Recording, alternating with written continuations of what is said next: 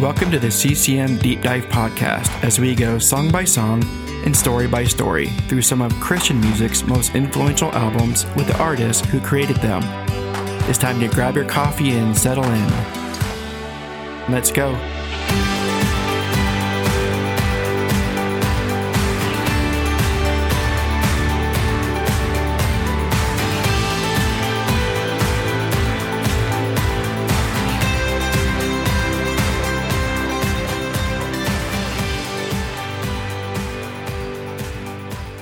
It's been a really wonderful gift back. And it's been it's a song for me that's been redemptive to kind of reclaiming my Christian catalog when I go out and play live. 1, 2, 3, 1, 2.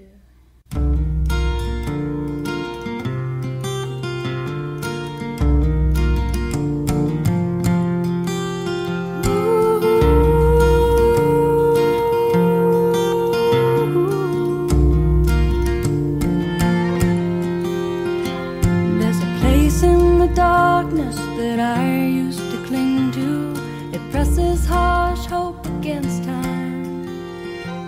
In the absence of martyrs, there's the presence of thieves. Welcome as we continue through Jennifer Knapp's 1998 major label debut album, Kansas.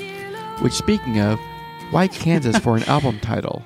Yeah, I didn't choose it. It was Toby McKeon named it. That I don't say that kind of sideways. Toby McKeon, of course, is Toby Mac, the former DC Talk member turned solo artist who founded Goatee Records back in 1994. So to give a little timeline, Jennifer released her first independent album, Circle Back, that same year, in 1994. Then in 1996, released the follow-up, Wishing Well.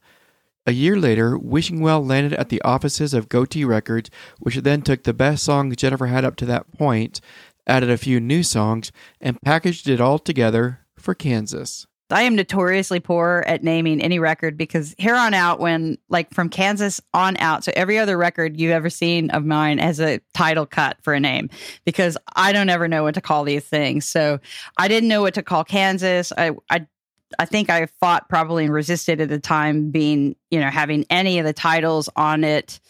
Any of the songs on the album just didn't kind of feel like they matched on it. So I think kind of in a joke one day, and I don't have a lot of interactions with Toby Mac, but Toby Mac was definitely around for a lot of the developmental conversations about this record. And I think we also didn't kind of really personally kind of get to know each other too well. And I think he just saw me as this weird chick from a place that he didn't understand in Kansas. He's like, all right, we'll just call it Kansas.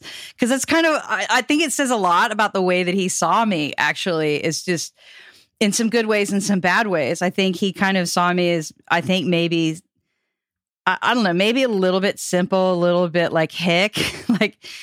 I definitely was I only had one eyebrow when I got to Nashville and didn't really know what sushi was and hadn't had a lot of real world experience. And I didn't have any kind of metropolitan knowledge, so to speak. So I think he kind of saw me as a hayseed a little bit, but I'm putting words into his mouth. I never felt disrespected by him, but I think it reflects some of the weirdness that I represented to him that he could only maybe qualify and going, well, she's from Kansas, let's just call it Kansas. And so that it kind of stuck and has no relationship to everything else. So it's kind of wild that it still stands out there to this day.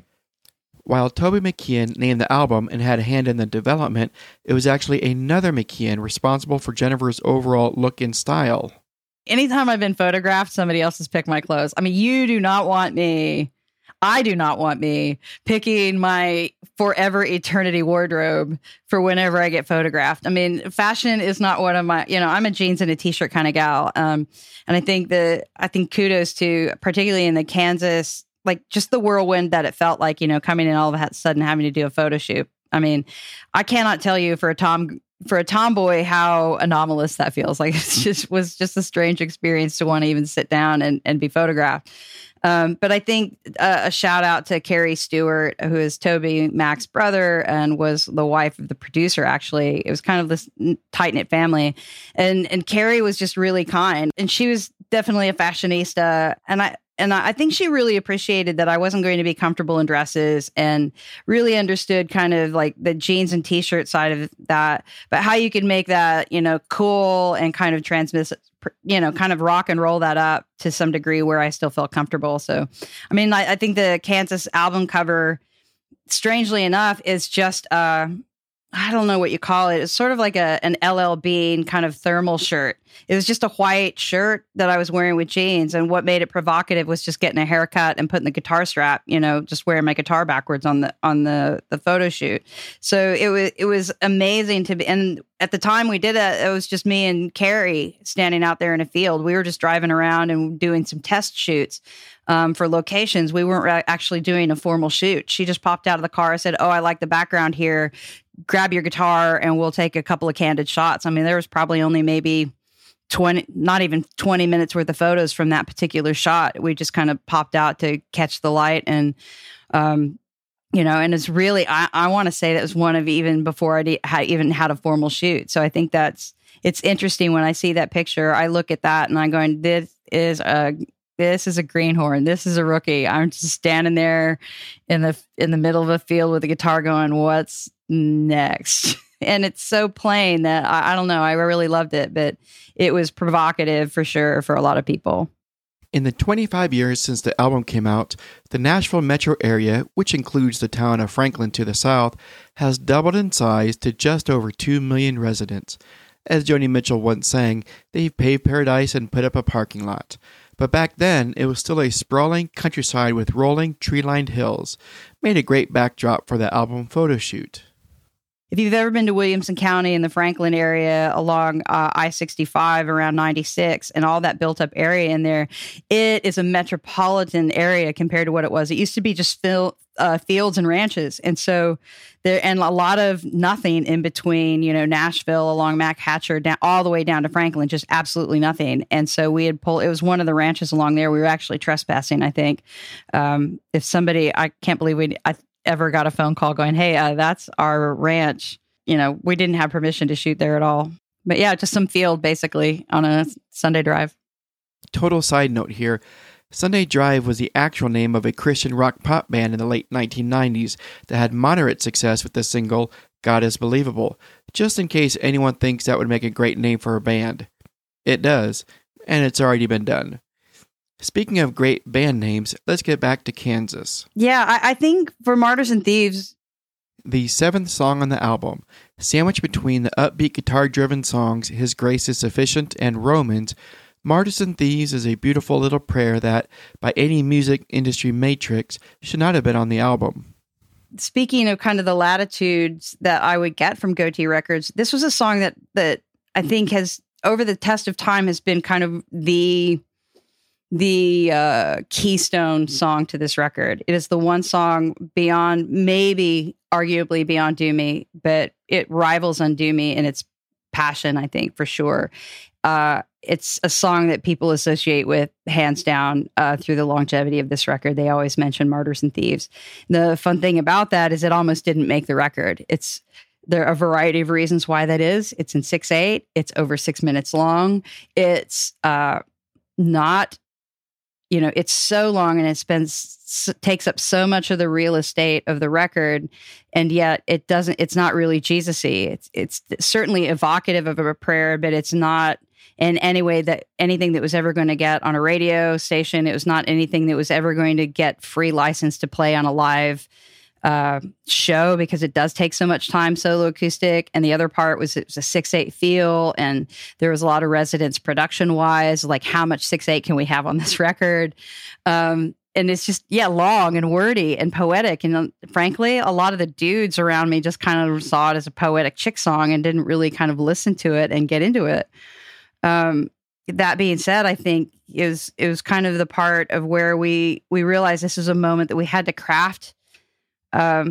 If we were going to put it on the record, we had to craft the environment that allowed people to meditate with the song and to kind of own this in that space and not try and oversell it, but just to create a soundscape that allowed people to kind of to take it on board as the prayer that it was always meant to be.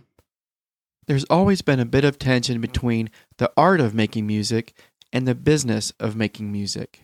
with this song, with the 6.5 minutes, there were all kinds of conversations around it. If we're going to put it on the record, we have to pare it down to like 3.5 minutes.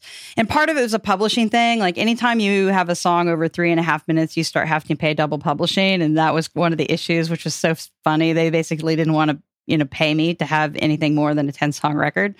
But so they, we'd had conversations to try and paring it down to 3.5 minutes. And I was like, well, if you lose this verse, then you're missing the thing. And it's basically a double chorus in this song. So they're like, well, let's get rid of one of the chorus, let's just lop out one of the sections. I'm like, you don't understand.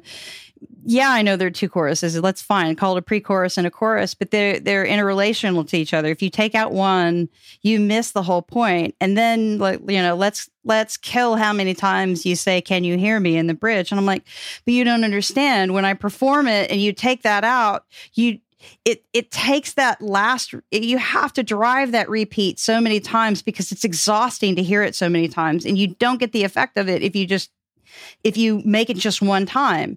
Like if I just say, "Can you hear me?" Like that's not pleading. But if I say it 2, 3, and 4, 2, 3 times, it's the annoyance with it that makes it finally audible, and the desperation that you sense. And it's like, so it's kind of we made these arguments. We had them many, many times, and at the end of the day, I think it was a capitulation just to get the thing tracked, and that I wasn't going to budge on it. And I think part of it for me was the naivety of it, the arrogance that I had, and the possessiveness I have about the lyrics. And I don't know, it turned out to be a good decision. I'll stand by it. And it's a song, that I don't tend to put on my set list, but even to this day, when I don't put it on the set list, there's almost always a mutiny if I don't play it.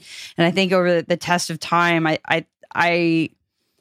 it's been a really wonderful gift back. And it's been it's a song for me that's been redemptive to kind of reclaiming my Christian catalog when I go out and play live, because so many people have told me like this song was for them. Like it was their song, their prayer, their meditation. And it was it took maybe 20 years of this song being out there before I realized that there were people who that could share the experience that I initially had with this song. Like, because for me, I wrote the song in a room. I never really intended anybody to hear it. I never intended for anybody to hear these songs, but this one was personal, and it was a prayer that I said alone with my guitar in hand.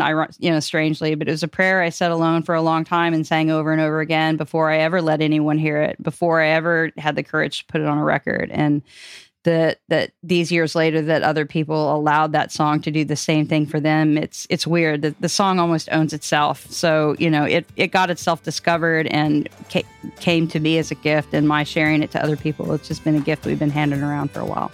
So I'm glad I didn't mess with it too much.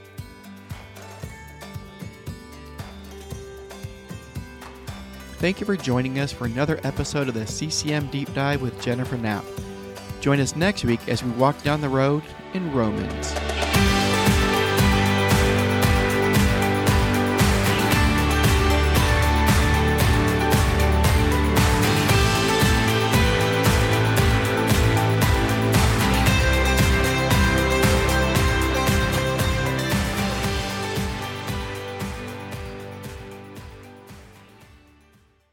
One, two, three, 1, 2.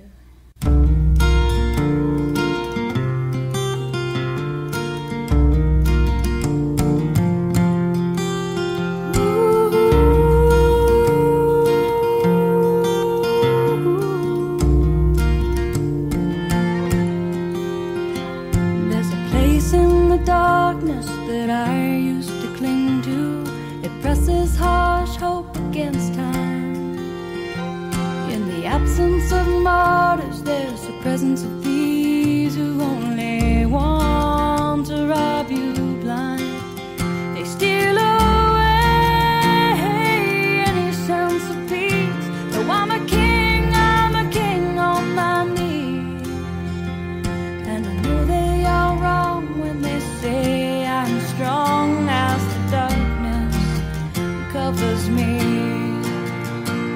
So turn on the light and reveal all the glory. I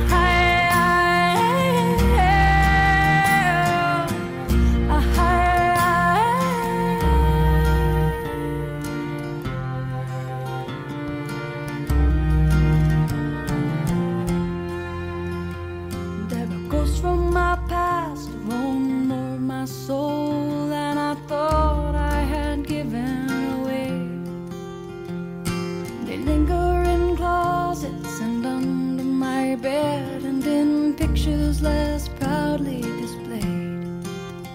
A great fool in my life I have been, have squandered till pallid and thin, hung my head in shame and refused to take blame for the darkness I know I've let win. So turn on the light and reveal all the glory. I am not afraid to bear all my weakness, knowing in meekness I have a kingdom to gain, where there is peace and love in the light, in the light. Oh, I am not afraid to let your light shine bright in my life, in my life. Oh,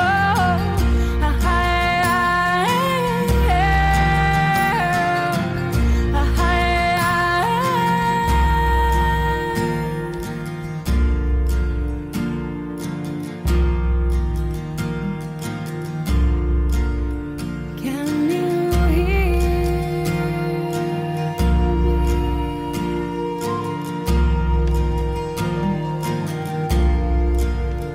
hear me?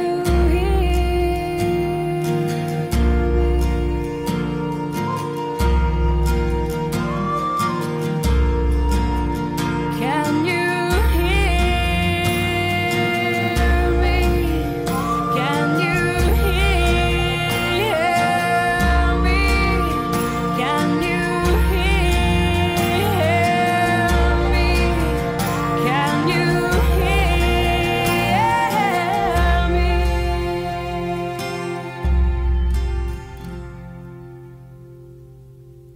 Well, I've never been much for burying a soul in the presence of